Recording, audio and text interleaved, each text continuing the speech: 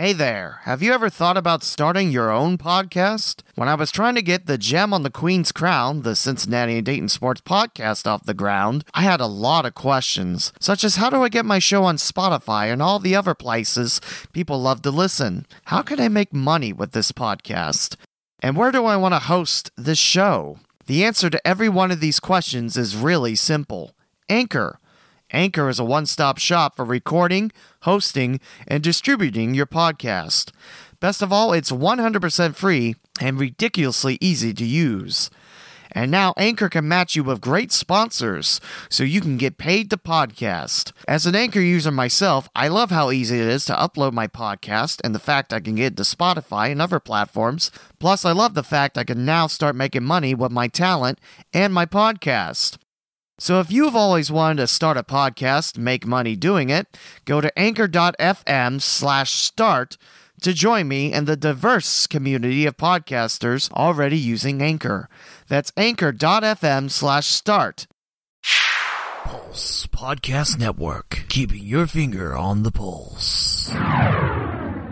On episode 84 of the Gem on the Queen's Crown, the Cincinnati and Dayton Sports Podcast, we're catching up on nearly 2 weeks of local sports.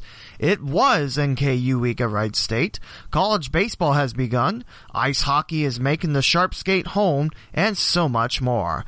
If it's in Cincinnati and Dayton, it's on the local Cinday Sports Podcast.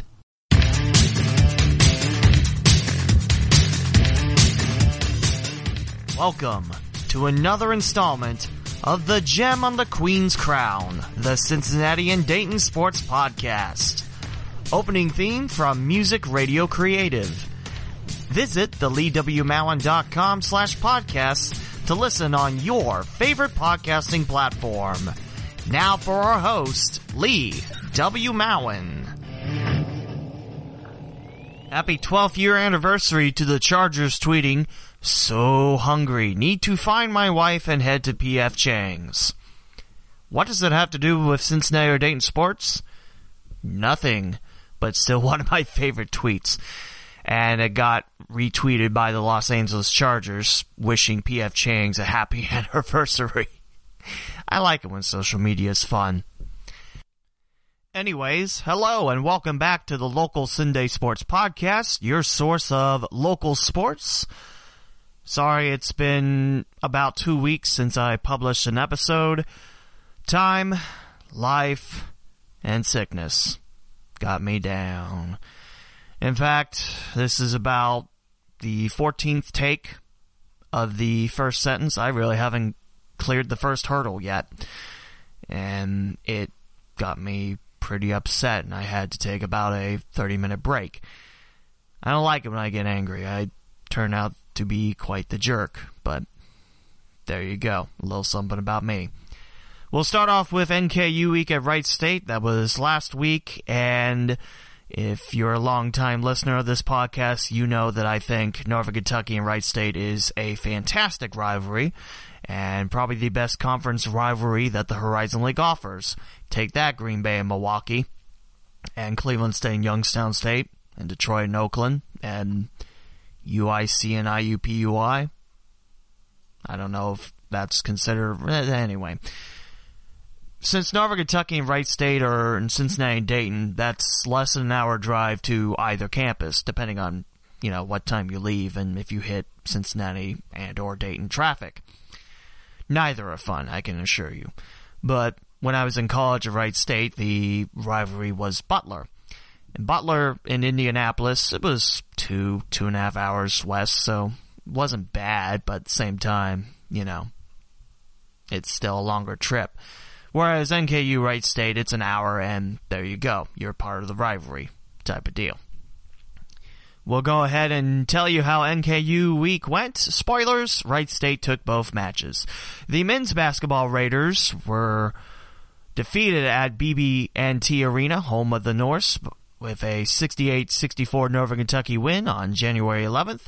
The Wright State women won at NKU 61-55 in a game that stayed very close throughout on January 12th. what it meant in the standings. It had a deeper meaning in standings-wise for the men's basketball side, as Northern Kentucky was in first place by themselves at 10-3 in the Horizon League, and Wright State a game back at 9-4.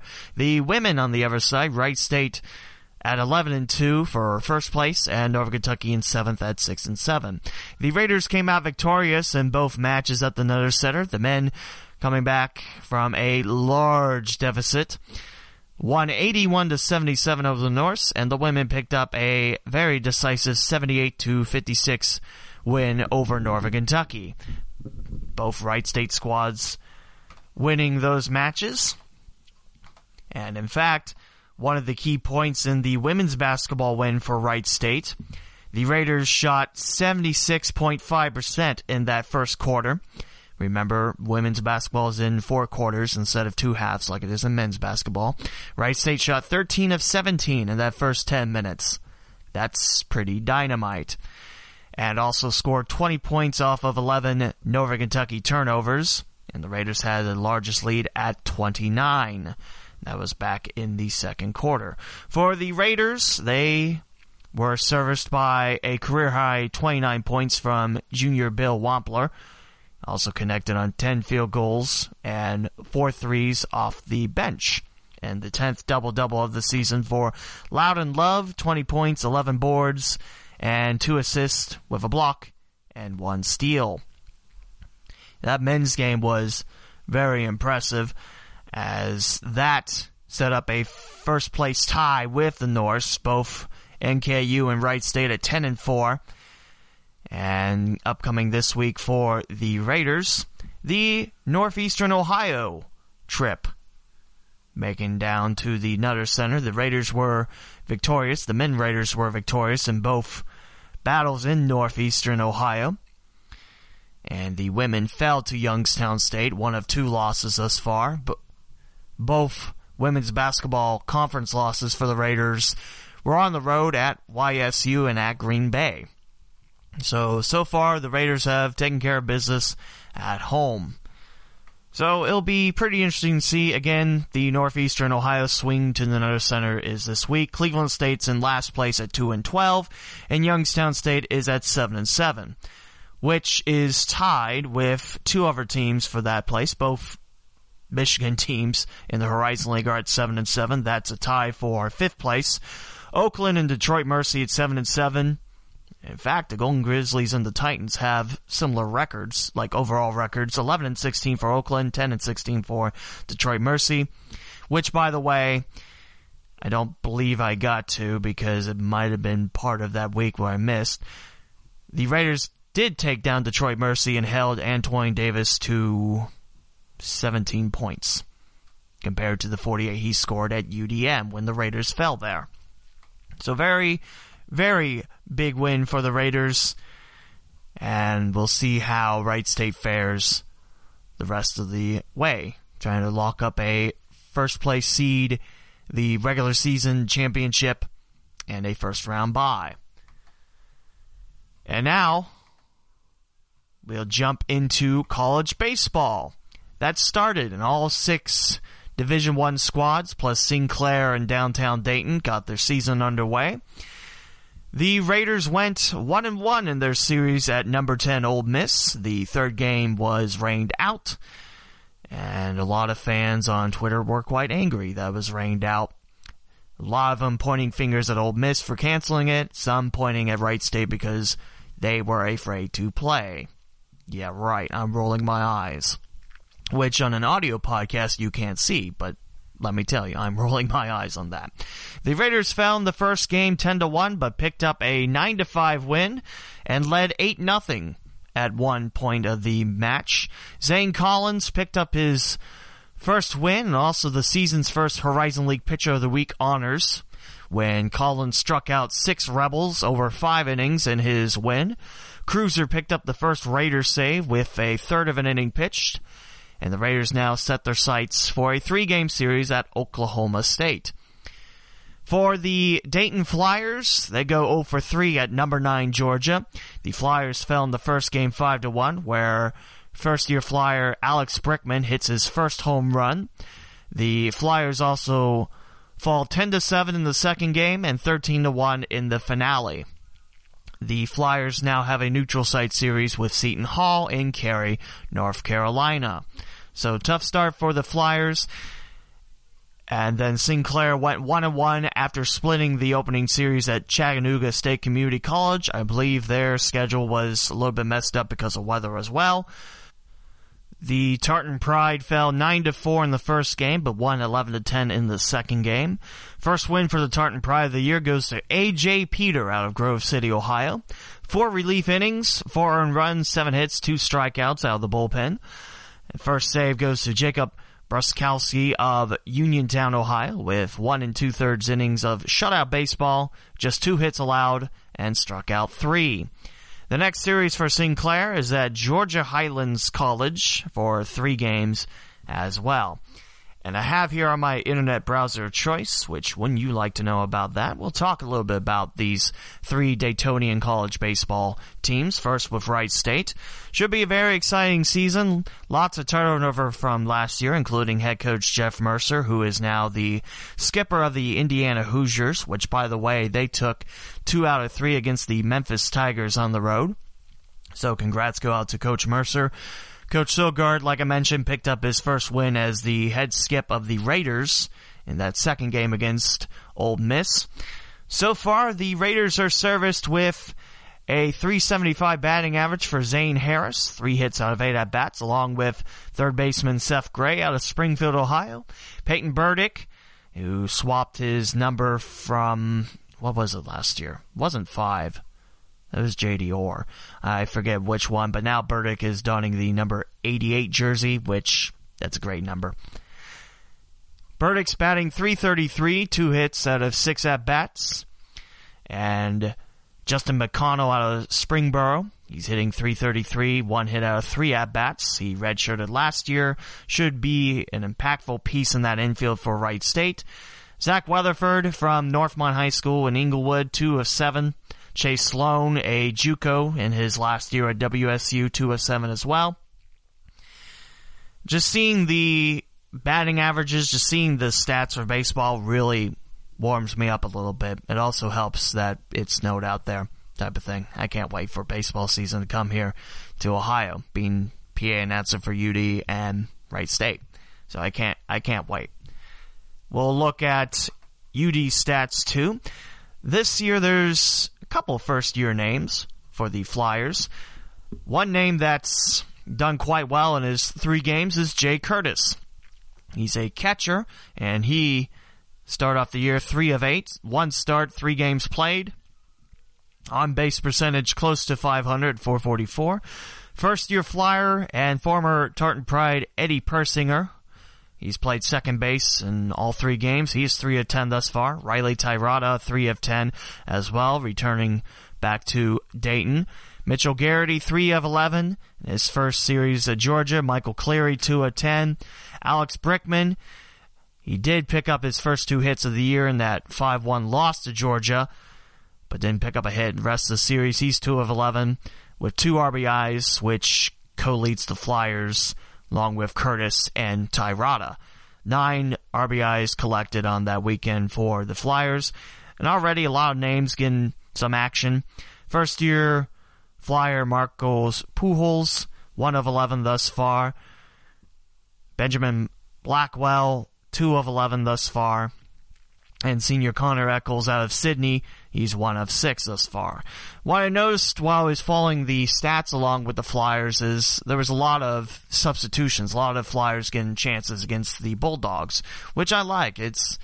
This is a team the Dayton Flyers have that could make some noise. They were picked to finish 9th out of, I think, 13, 14 A-10 teams. But I still think this is going to be a solid year for second-year head coach Jason King and the Flyers.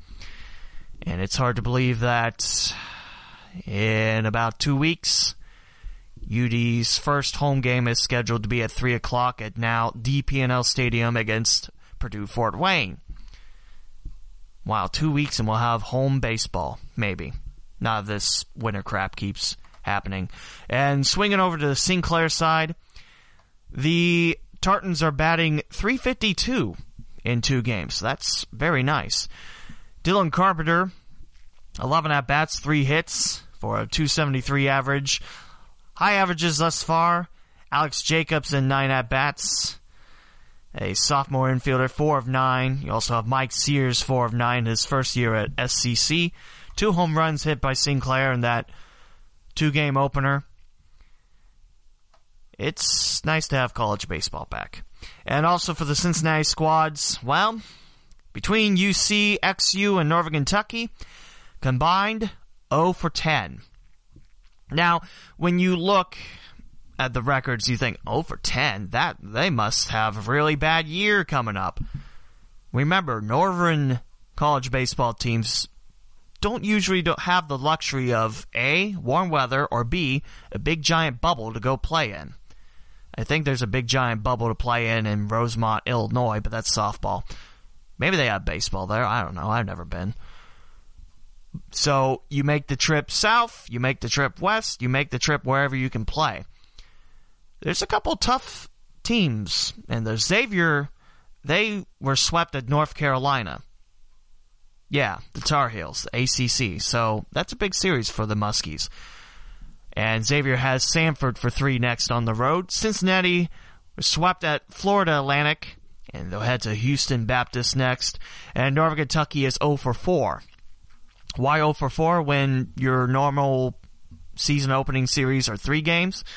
Well, there was a 3-game sweep at Western Kentucky, which surprised me because Bowling Green, Kentucky, yeah, it's in the South. Kentucky is part of the South, I guess, geologically. It's just something that, doesn't click immediately in my mind.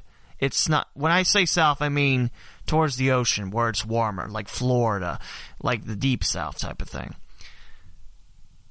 So that surprised me. Western Kentucky was able to open at home. And they swept Northern Kentucky, and then the Norse took an 18-0 loss at Tennessee. Northern Kentucky gets North Carolina A&T for the next 3. And that's your college baseball wrap-up, the first weekend. Like I mentioned, I cannot wait until college baseball's back here in Dayton, Ohio. Raiders are picked to win the Horizon League. Dayton picked to finish 9th.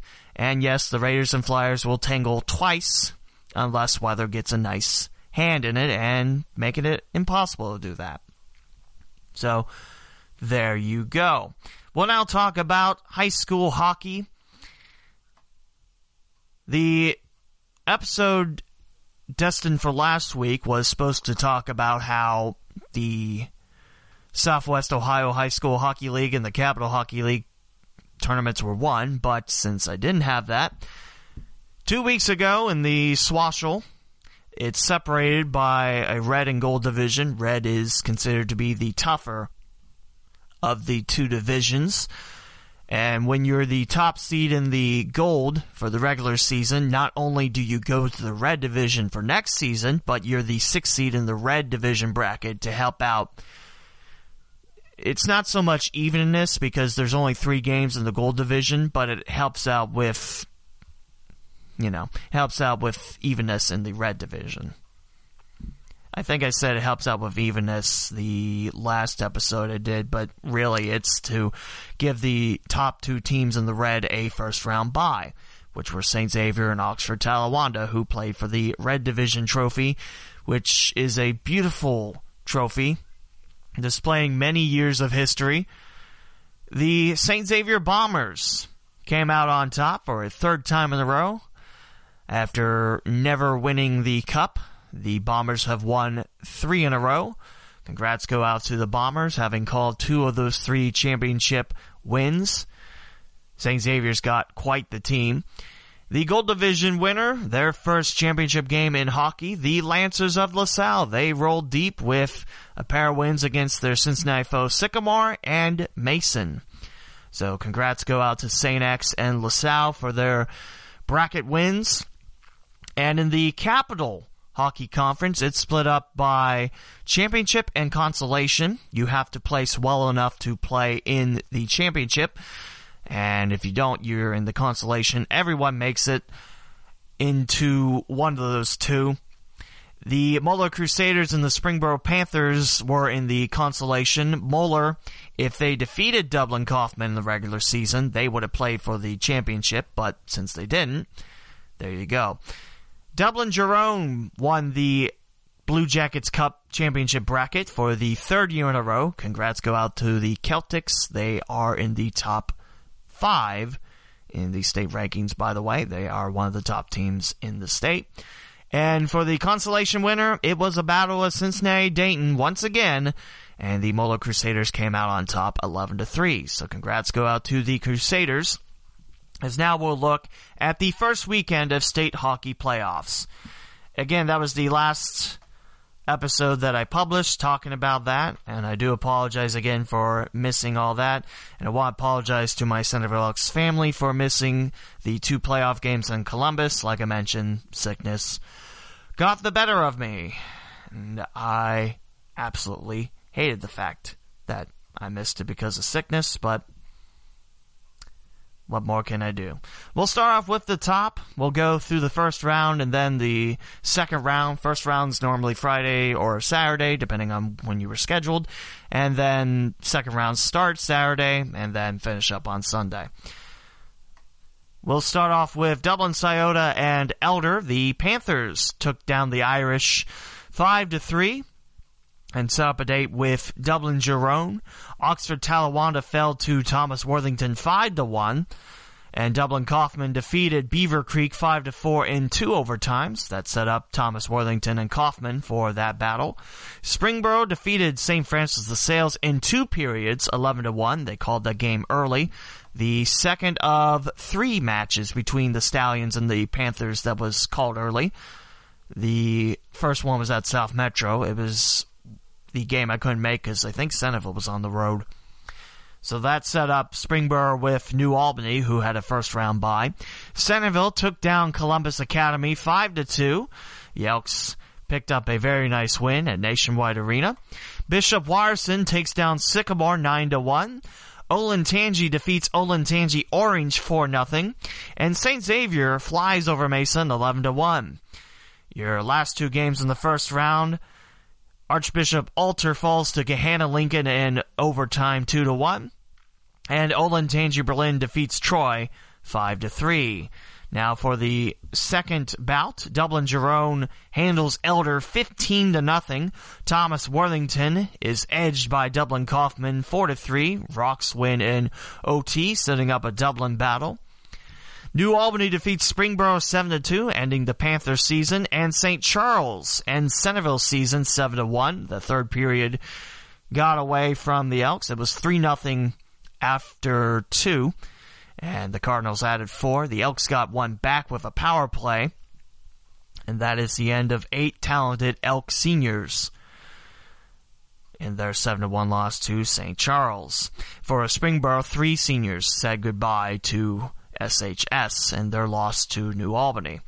Upper Arlington hammers out Bishop Watterson 11-0. The Golden Bears with a double-digit win. And Olentangy takes care of St. X 6-4. And Moeller takes down Gahanna Lincoln 10-0.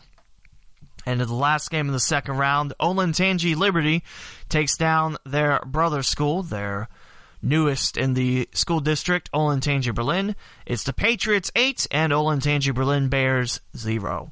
So there's 1 team left in the Cincinnati-Dayton region, still in the Columbus district brackets, and that would be Cincinnati Moeller. They're the 6th seed, and they'll have Olentangy Liberty in a battle of 3 versus 6 at Nationwide Arena on the 23rd at 6:45. Your second bout in the next round, Upper Arlington versus Olentangy, battle of 2 and 7. That's on the 23rd at 4:45.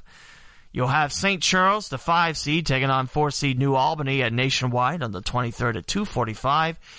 And your first one of the day on the 23rd, again, the Battle of Dublin.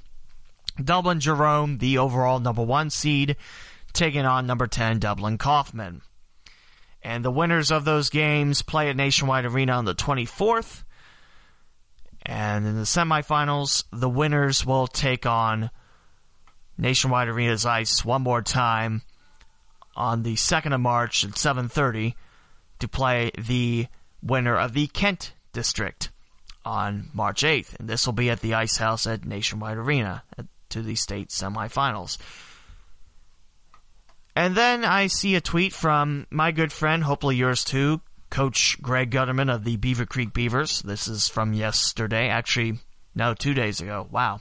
My sense of time is completely wiped away. And he tweets, time for a 2-division Ohio HS hockey playoff system. 50 district playoff games this weekend statewide. And that's all 4 brackets, not just counting Columbus. Half of them, that's 25 games, decided by a goal differential of 7. Meaning half the games the victorious team won by 7 or more. 19 of 50 had lopsided 10-plus goal differentials, meaning the winning team crushed the other team. And he continues, this happens every year, you be the judge. I don't mind that, except for the fact there is not a lot of ice hockey teams in Cincinnati or Dayton. You do find more schools that have the sport when you get closer to Michigan, the lake, and towards the Pennsylvania area. Anything south of that, And then my good friend, Jamie Antello, which you heard on one of the recent episodes of this podcast, saying it makes sense to him. Competitive balance should be important when it comes to having a state tournament where all teams feel like they can compete. Ohio Hockey Digest says that Coach Gutterman stole his thunder, and there's an upcoming story on Ohio Hockey Digest, which I might touch on more a little bit later on.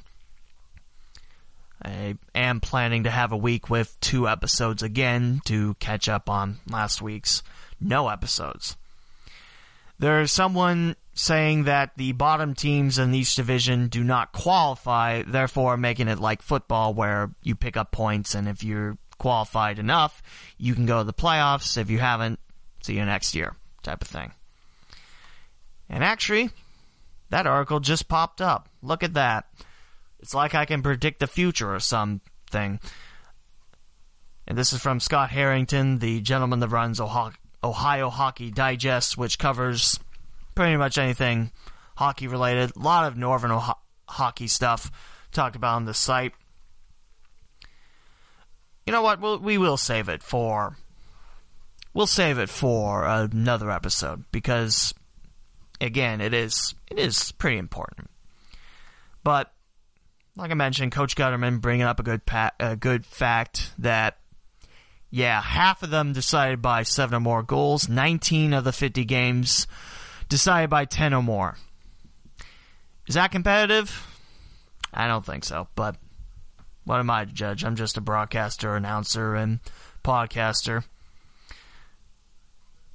So we'll see. We'll see about that. It might go on a later episode, but there's a lot of stuff I need to cover as well.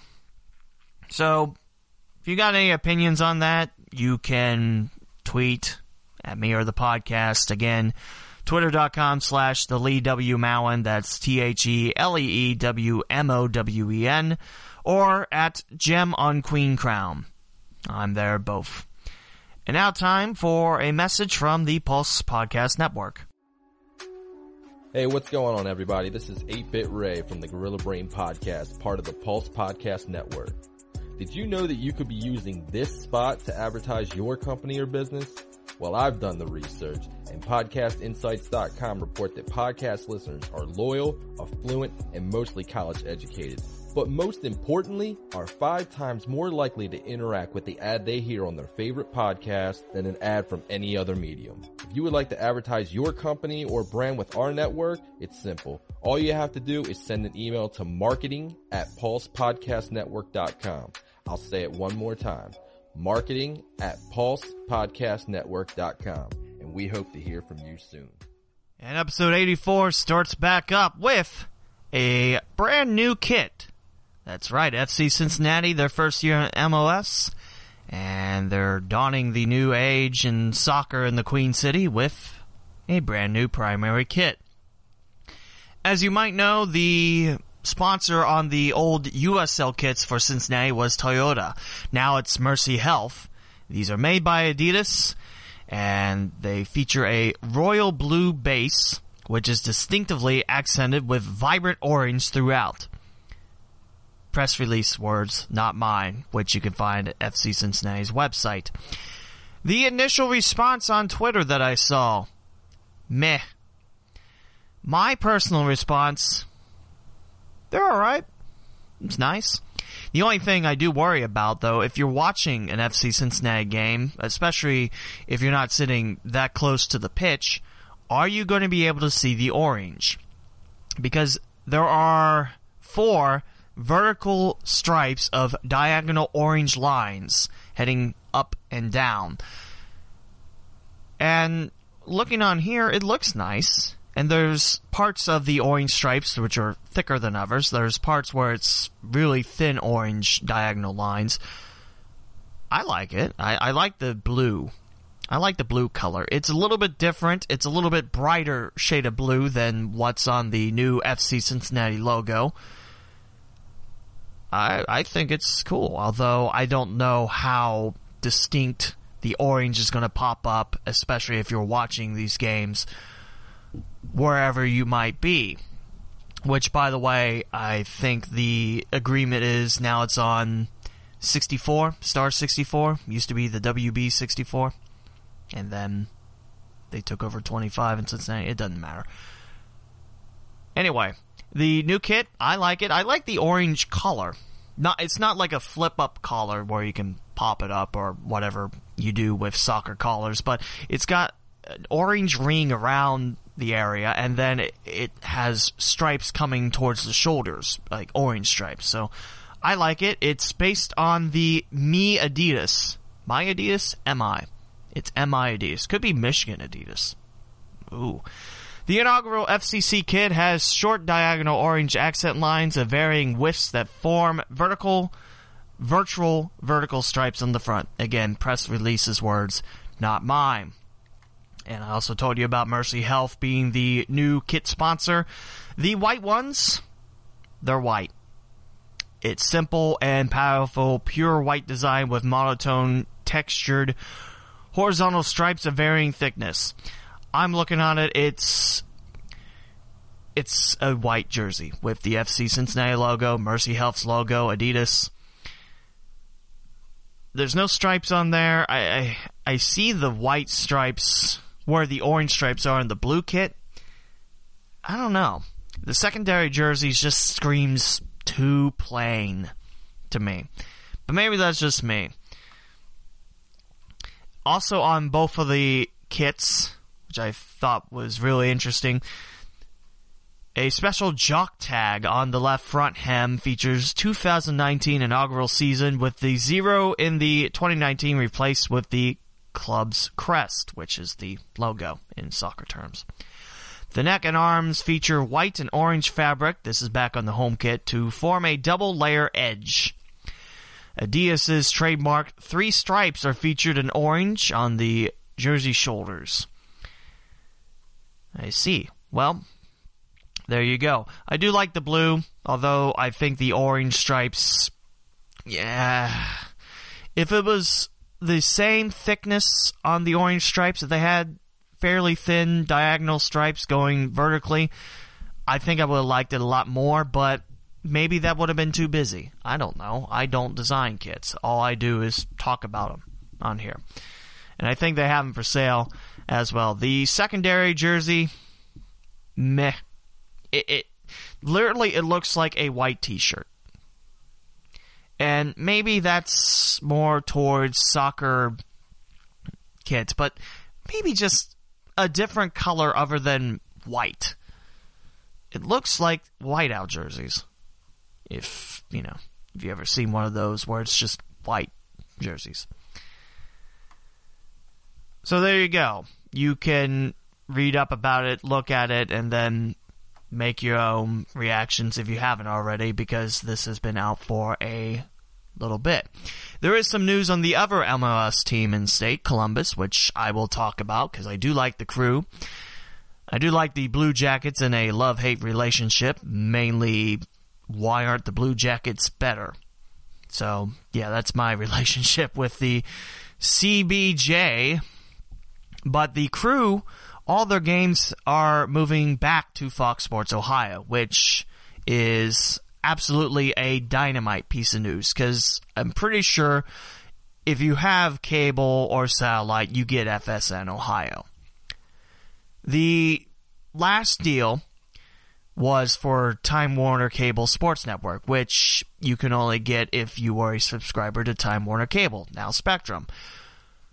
I thought that deal was not great, because if you're blocking out people that don't have Time Warner, which there's a lot of people around here especially that do not like the customer service or, the dropping in and out internet, which we suffer here at home, you don't get that channel, and there's no other way to get it. So, yeah, you just literally, what was it?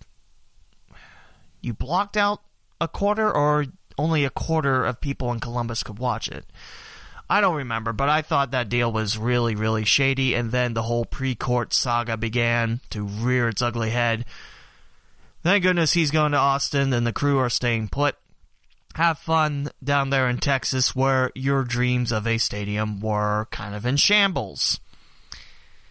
Couldn't happen to a nicer guy. Chad Hollingsworth, a lot of soccer people around the area, and I will tell you that.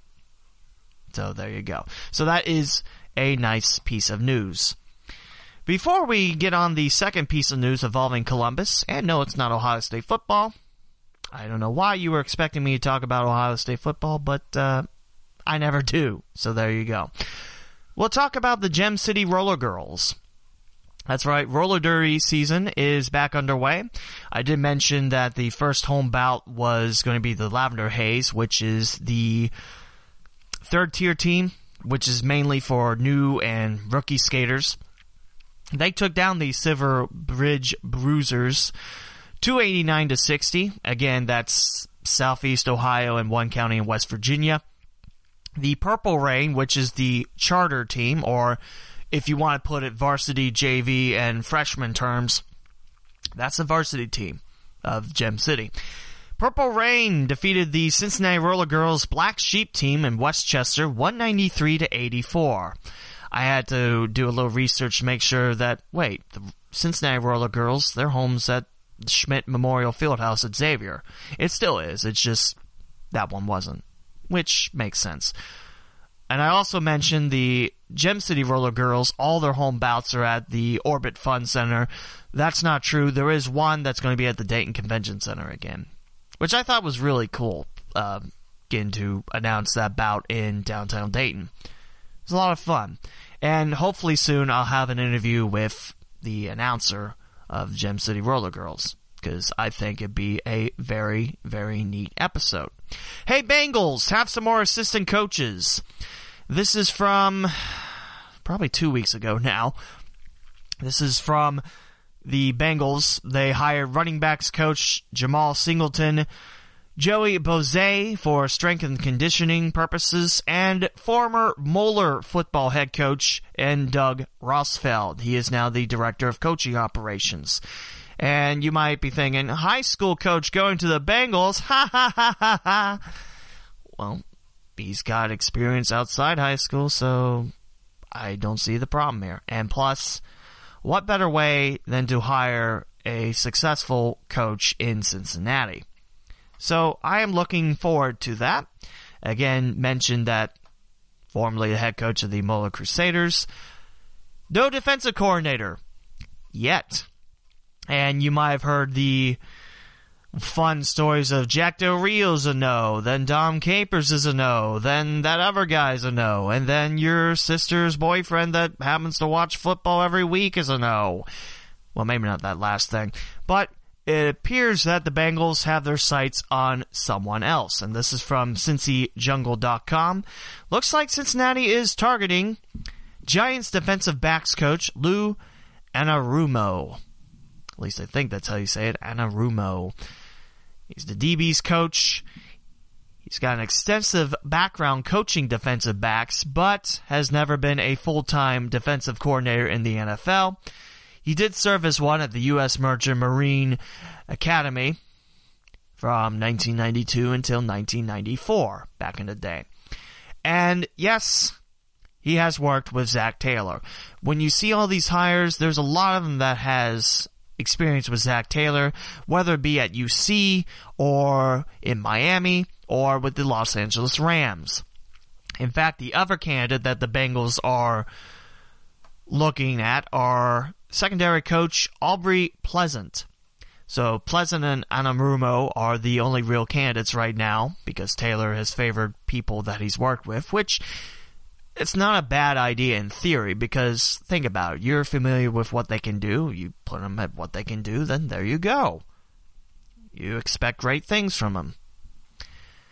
They're also looking at Falcons defensive coordinator Marquand Manuel. However, he is not listed on Since the Jungle's website as a real candidate. So, we shall see. Should you be worried that the Bengals don't have a DC? I'm more worried about the amount of no's that are pushed down. Now, if Anarumo is hired, then that breaks the streak of, I'm a young head coach, better hire an old dude to run the defense and learn from, which, Sean McVay has. I feel like Tennessee's starting up with Matt LaFleur. Wait, no, Matt LaFleur's at Green Bay. Sorry, he was at Tennessee. But you get my drift. It's a little bit out of the McVay playbook, if you will. But we'll see how it goes. I'm not worried. Now, if they go into preseason without a DC, then red flag. I've also seen people talk about how 2019 is going to be a tanking year, and just, I don't see it. Will it be a rough year? Perhaps, but I like the Bengals roster. I do have concerns about Vontaze Burfict. I mean, couldn't stay healthy last year. His off-field shenanigans, we'll call it that, they're not great. And there was also, third string running back for the Bengals got arrested? So, yeah, I don't know. But the concussion's the main thing that I worry about, just because there's really no coming back from that. So, it's a shame. So, that's your look at the new coaches and the chase for DC in Cincinnati. Now we'll talk about the Cincinnati Reds. Joey Votto saying that we can win the division in 2019. I like his enthusiasm. Can the Reds do it? I worry about Milwaukee. I worry about St. Louis. You take care of business, though, and business will take care of you. We'll see. I do get a kick that there are some people that are projecting the Cubs to finish last. I hope we don't finish last again. I don't see us finishing last again, but what do I know? I'm a guy that enjoys listening to Marty Brennaman, which, by the way, is the last season of that. So, there you go. You know where my radio is going to be glued to most of the time. That's right, 700. Listen to it. I guess it's also on 1410, but really, I get 700 everywhere I go. So, yeah. The only time I can't get 700 when I'm going away from Fifth Third Field, when I'm working for the Dragons, and you're on 3rd Street, some of the big buildings kind of block that signal out, which is nice because you swap to 1410, and I think it's like a couple seconds behind, and you can listen to it, and then once you get back out towards the open, it's back to 700 because it's a little bit clearer, a little bit nicer. So there you go. The Reds lost down the Real Muto sweepstakes. Real Muto is now a Philadelphia Philly. And Miami has their future ace in their farm system now. The Reds were not, willing to give up a high prospect. And you know what? Good for the Reds. Good for the Reds. Because I want to see some of those prospects do well in Cincinnati. I like to see them do well in the MLB. Don't get me wrong. But when you go through the farm system, there's something special about it's like farming. That's why it's a farm system. It's something special about growing your own crops, if you will, and then enjoying the fruits in the big leagues. Now I'm hungry. Thanks a lot. Farm system, everything. Ugh. There is a pretty interesting signing, actually. Derek Dietrich. If that name sounds a little familiar to you, you must have watched some Miami Marlins baseball, because that's where he's been all of his Major League career. And if you remember the Dragons 2011 season, a very successful season for Dayton, Dietrich was part of the Bowling Green Hot Rods team that year. I thought that name looked familiar, so I looked up his minor league stats, and yes, he did play for Bowling Green, which would be Tampa Bay. Also, if he gets in the majors, it would be a reunion in his home state, because he is from Cleveland, Ohio, and he is from St. Ignatius, one of the most successful high school athletic programs in this state. Not sure exactly when he got traded. Looks like he got traded after the 2011 campaign with Bowling Green. In Bowling Green, he played in 127 games, did Dietrich, and hitting for .277. He's been with the Marlins the past 4 seasons. Got there first in 2015. He stayed in the majors last few seasons. Looked like he might have had a rehab assignment for AA Jacksonville. They're better names, the Suns. Their name now is the Jumbo Shrimp. Stop naming your teams after food. Stop it. Anyway, last year for the Marlins, hit .265 in 149 games played. So, going to RedsMinorLeagues.com, ran by Doug Gray, who's also a guest on this podcast, is talking about that Dietrich is an above-average hitter, which is great. Defense-wise, also, offensively, his plate discipline the last 2 seasons, Dietrich walked 29 times last year, struck out 140. So, yeah, plate discipline, might have to pick that up if he does make the Major League club. Is it a World Series signing? I doubt it, because it's a minor league contract and there's no guarantees going to Cincinnati or not. Is it a nice signing? I think so.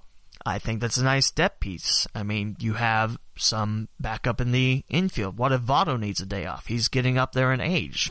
But Dietrich at first, his defense at first is pretty good. I mentioned, too, his defense. Outside that, he's not rated as a good defender. He is flexible, however. Derek Dietrich has played left field, second base, third base, and first base, and even nearly 2 innings of right field last year. And that's his extent of his time in right field in the majors in his 4 years with Miami. So World Series signing, probably not. A nice signing, yeah, because I think if he makes the majors, it's, $2 million? So it's not bad. So I hope to see big things from Derek Dietrich, as he signed a minor league deal with the Cincinnati Reds. Talked a little bit about college baseball already, which you can go back and rewind. Still can't believe that college baseball's first home game in the area is less than 2 weeks. Except that depends if the weather wants to continue to be a butt or not. Snow, I hate it. We'll talk about boys basketball conference champs, and we'll make an episode talking about the brackets. The girls' brackets have already begun. I think they're in the second round, which I feel ashamed that I haven't covered. But then again, do you really want to listen to me tell you, oh, look at all these games here? That takes about 40 minutes to cover an entire Southwest Ohio bracket. I mean, if you want me to, then cool. But, yeah, I'll try to streamline. I'm still thinking. Again, if you got any ideas or want to shout and curse at me, find me at the normal address on Twitter. So, we'll go over each conference, at least all the conferences I can find information on in the area. And we'll start off with my hometown Twin Valley South Panthers. They won the Cross-County Conference in boys basketball, just dropping one conference game, and I believe that was Miami East. The Panthers won their first conference title in over a decade. So, longtime head coach there. Very successful season. Very successful team, too. 19-3 on the year. They did drop a tough decision to Brookville at home, but Brookville is a very solid team, and that might be a playoff game again. I cannot wait. That's a good series, too. West Alexandria and Brookville aren't that far apart. So, congrats go out to Twin Valley South in the Southwest Ohio Conference, Mount Healthy and the Owls. In the G-Walk their last year as the mega giant 20-team conference in Dayton. In the National West, it's Miamisburg. In the National East, it's split between the Centerville Elks and the Wildcats of Springfield. In the American North, it's Vandalia Butler, just a game over Sydney. And in the American South, it's Trotwood Madison running the table at 14-0. Congrats go out to the Vikings, Elks, Wildcats, Aviators, and Rams, and also the Mount Healthy Owls as well. In the Southwestern Buckeye League, splitting the Buckeye title, the Waynesville Spartans, which I think is their first title in quite a while, in the Middletown Madison Mohawks. For the Southwestern title, it's the Brookville Blue Devils. In the Cincinnati Hills League, it is Wyoming, a perfect 14-0 conference record. Man, Wyoming's having a heck of a year, winning the state title in football, and now the quarterback of that team is leading the basketball team, Evan Prater. That kid is quite the athlete. Whoever picks him up collegiately is going to have themselves a good player. In the Eastern Cincinnati Conference, it's West Claremont. A couple years ago, before the merger was Glen Estee and Amelia. And it makes me sad because Amelia had the name of Barons, and that was pretty cool. Glen Estee was the Trojans. Glen Estee finished in last place in the league, and the merger, West Claremont the Wolves, they much improved, and they win the ECC regular season title. In the Cincinnati Metro, you have a three-way tie for first. That's right. These teams finished 8-2 in the Metro. In the Taft Senators, the Aiken Falcons, and the Hughes Big Red. Congrats go out to those teams. In the Greater Catholic League, this is quite precedent because Moeller is looking to be the first team since Zanesville did it back in 1995. I think it's 95, when they went 26-0, running the table throughout the playoffs. Moeller's looking to be the first team to go undefeated, wire-to-wire sort of thing. The Moeller Crusaders won the South GCL title. That's 41 straight wins. The last loss was the state championship a couple seasons ago.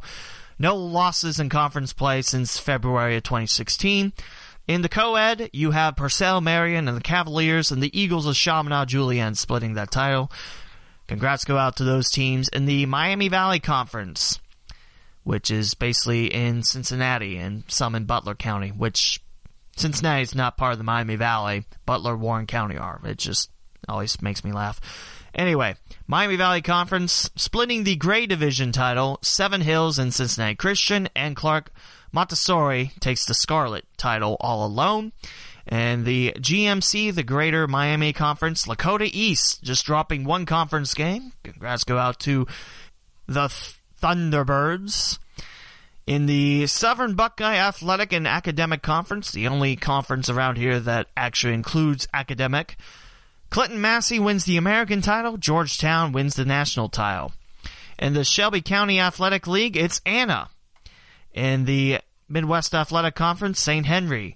The Western Buckeye has Ottawa Glandorf winning the title. In the Central Buckeye, you have the London Red Raiders of Kenton Trail and the Benjamin Logan Raiders winning the Mad River. In the Ohio Heritage Conference, up north, it's Fairbanks. And in the south, Springfield Catholic Central. The Irish have had a great season. They follow me on Twitter, and it's great to see Catholic Central do so well. In the Metro Buckeye, it is Legacy Christian Academy, formerly Xenia Christian, winning the title. And from what I understood and did my research on, which is tough to find, in the Dayton City League, Stivers won the title at 8-2. If you go on Max Preps and look at the DCL standings, it says Stivers is 8-2, but then there's a couple schools that are missing a few games. So I'm not entirely sure on that. I hope I'm right. If I'm wrong, I'll correct myself, of course. But congrats go out to all the teams winning regular season titles in boys basketball. To the playoffs, yeah. And I know Twin Valley South was selling shirts saying the quest to go back to UD. Well, it's not that exact phrase, but... And people might wonder, why am I talking about my hometown so much? Well, I'm proud to see my hometown school do well. It's the school I first went to, so, there's that. And now we talk about state tournaments. Baseball is moving to Akron's Canal Park, home of the AA Akron Rubber Ducks, formerly the Arrows. Some people still refuse to call them the Rubber Ducks, which, yeah, it's a silly name, but it also is a heritage note about the rubber industry in Akron, or maybe the former rubber industry in Akron. I don't know. I've never been there. And football is staying put at the Tom Benson Hall of Fame Stadium in Canton, which is where the first football game is played each and every season, which is a great tradition. Baseball was at Huntington Park in Columbus, but because the season is 1 week longer this year, the Clippers have home games. And it's tough to try to play state tournament games when the Clippers have home field. So maybe next year it'll change. I'm not sure.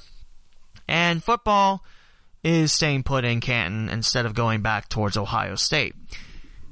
On baseball, man, I get some of the people angry about it, especially down towards Cincinnati, because a lot of state championships are played in northeastern Ohio.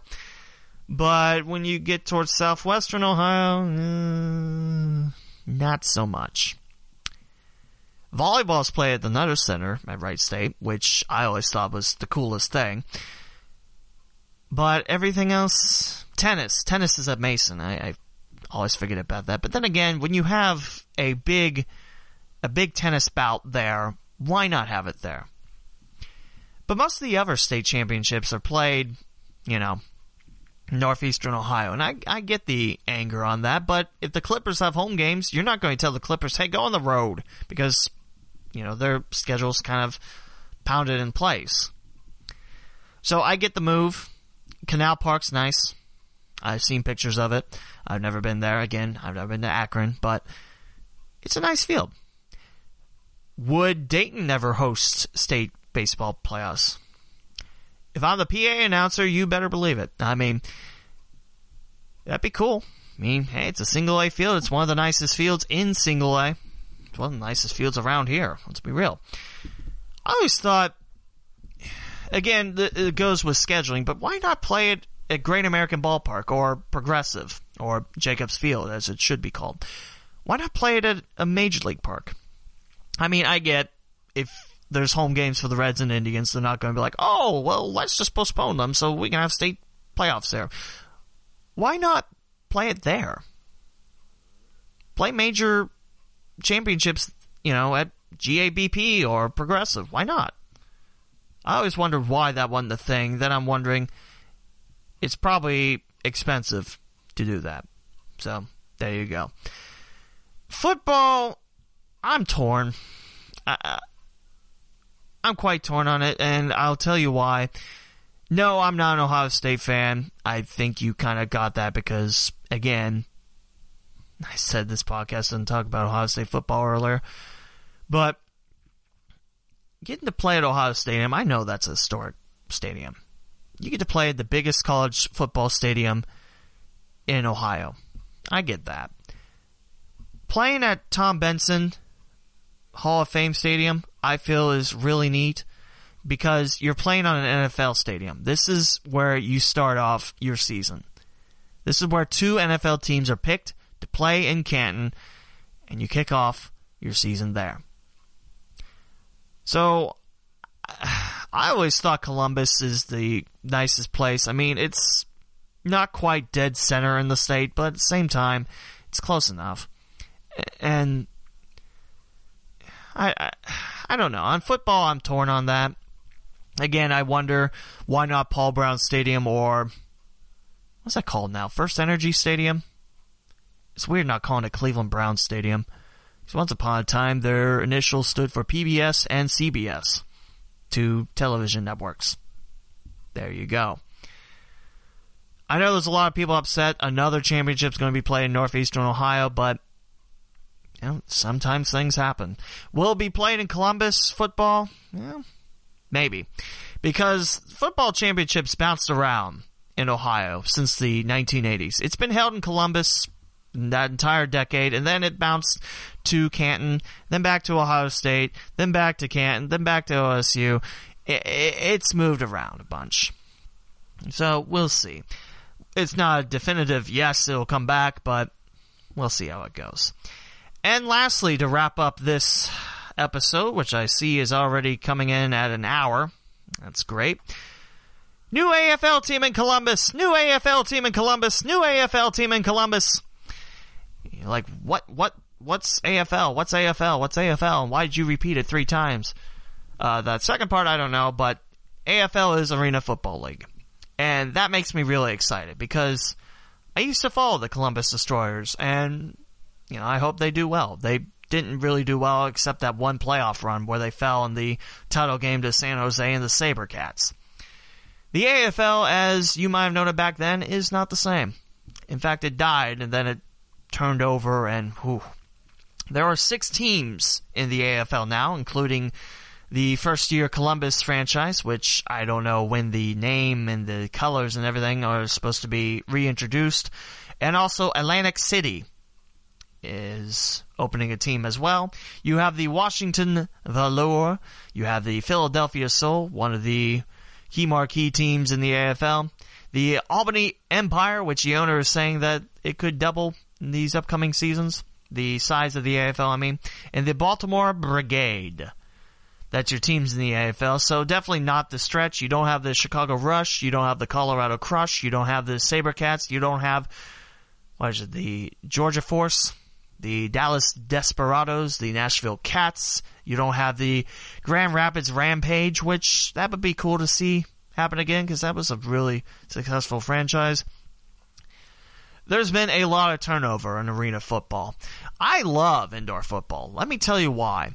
When you get to bounce off boards and you run for touchdowns, it's great. The last year we had the Dayton Sharks, the turf turned out to be taped down most of the places. So first-year turf was great. The second-year turf was not. The Hare Arena staff had really their work cut out for them, and especially when the ice was gone, that was hard concrete floor. It's not pleasant, but I love indoor football, and I think it can work. Now, you might have different opinions on that.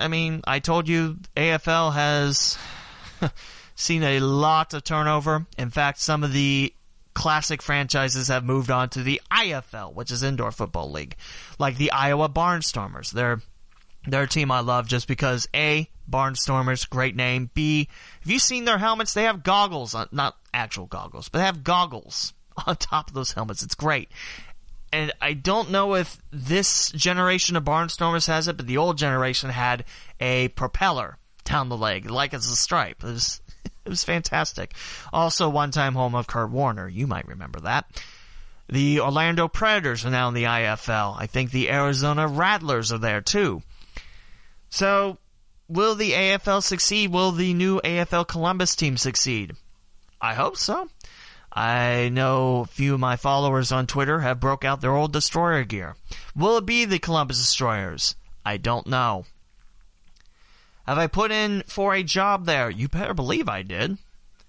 Getting to be the arena voice, getting to be the PA announcer, man, that'd be cool. It'll be a nationwide arena, and I'm quite pumped. And the schedule is out. The schedule is out, and there's my Porky Pig coming out. That's all, folks. But the name and colors, I'm not sure. I'm on the website now, AFL Columbus. We'll see. And if the name starts popping up, we'll tell you a little bit about it. This is from Elizabeth Davida, the Director of Communications in the Arena Football League, talking about the new team to play at Nationwide in spring 2019. Play a total of 12 games during the regular season. Columbus has had their share of arena football history. They had the Destroyers, like I told you, from 2004 to 2008. And in fact, Matt Nagy, who was the quarterback at the time, now the head coach of the Chicago Bears, he was one of the key names in that Destroyers team. One of the league's most attractive markets, according to the press release. Ron Jaworski, the chairman of the executive committee, says, "We're going to deliver an AFL team that will immediately excite and draw in the people of Columbus." A main highlight of the team, again to the Arena Bowl, I forgot what the name was, so I called it the title game. In 2007, Matt Nagy was the quarterback. I mentioned now the head coach of the Chicago Bears and the NFL Coach of the Year, too. There's a lot of excitement about rejoining Columbus. But with this new AFL, I'm not entirely sure. Again, 5 opponents. I mean, when we had the Dayton Demons, it was a common complaint that it's the same 3. When they won the Cup, it was a common complaint. It's the same 3 teams. Can't you mix it up or anything? The answer was no. We saw 3 teams. It was fine. So 12 regular season games on tap for Columbus and the rest of the AFL. How about that? So that will wrap up episode 84 of the Gem on the Queen's Crown, the Cincinnati Dayton Sports Podcast. Will indoor football return to Cincinnati? I doubt it. The last Cincinnati team were the Jungle Cats. Actually, that's not true. The Northern Kentucky River Monsters made quite a run on it, and they were okay. You might remember Jarrett Lorenzen, big lefty. He broke his leg in the second game, and the last year the Sharks, I didn't get to see him play, which broke my heart because I wanted to see it. He had himself a great first game, and then the second game, I think it was the second offensive play for NKY, and he broke his leg, and that was it. So, I don't know. I mean, I love indoor football. I mean, there's not a sport that I've met that I don't like. I won't watch golf on TV because that's just monotonous. Let's be real. And racing, I don't know. I mean, you're racing cars.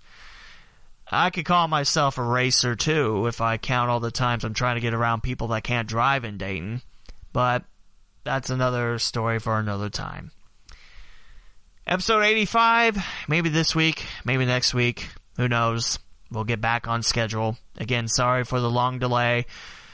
This has been the Gem on the Queen's Crown, the Cincinnati Dayton Sports Podcast. 84th episode. Here's a joke about 84 Lumber, because that's a thing that still exists, but not in Dayton. This is Lee W. Mountain signing off. We'll talk to you again soon. Pulse Podcast Network.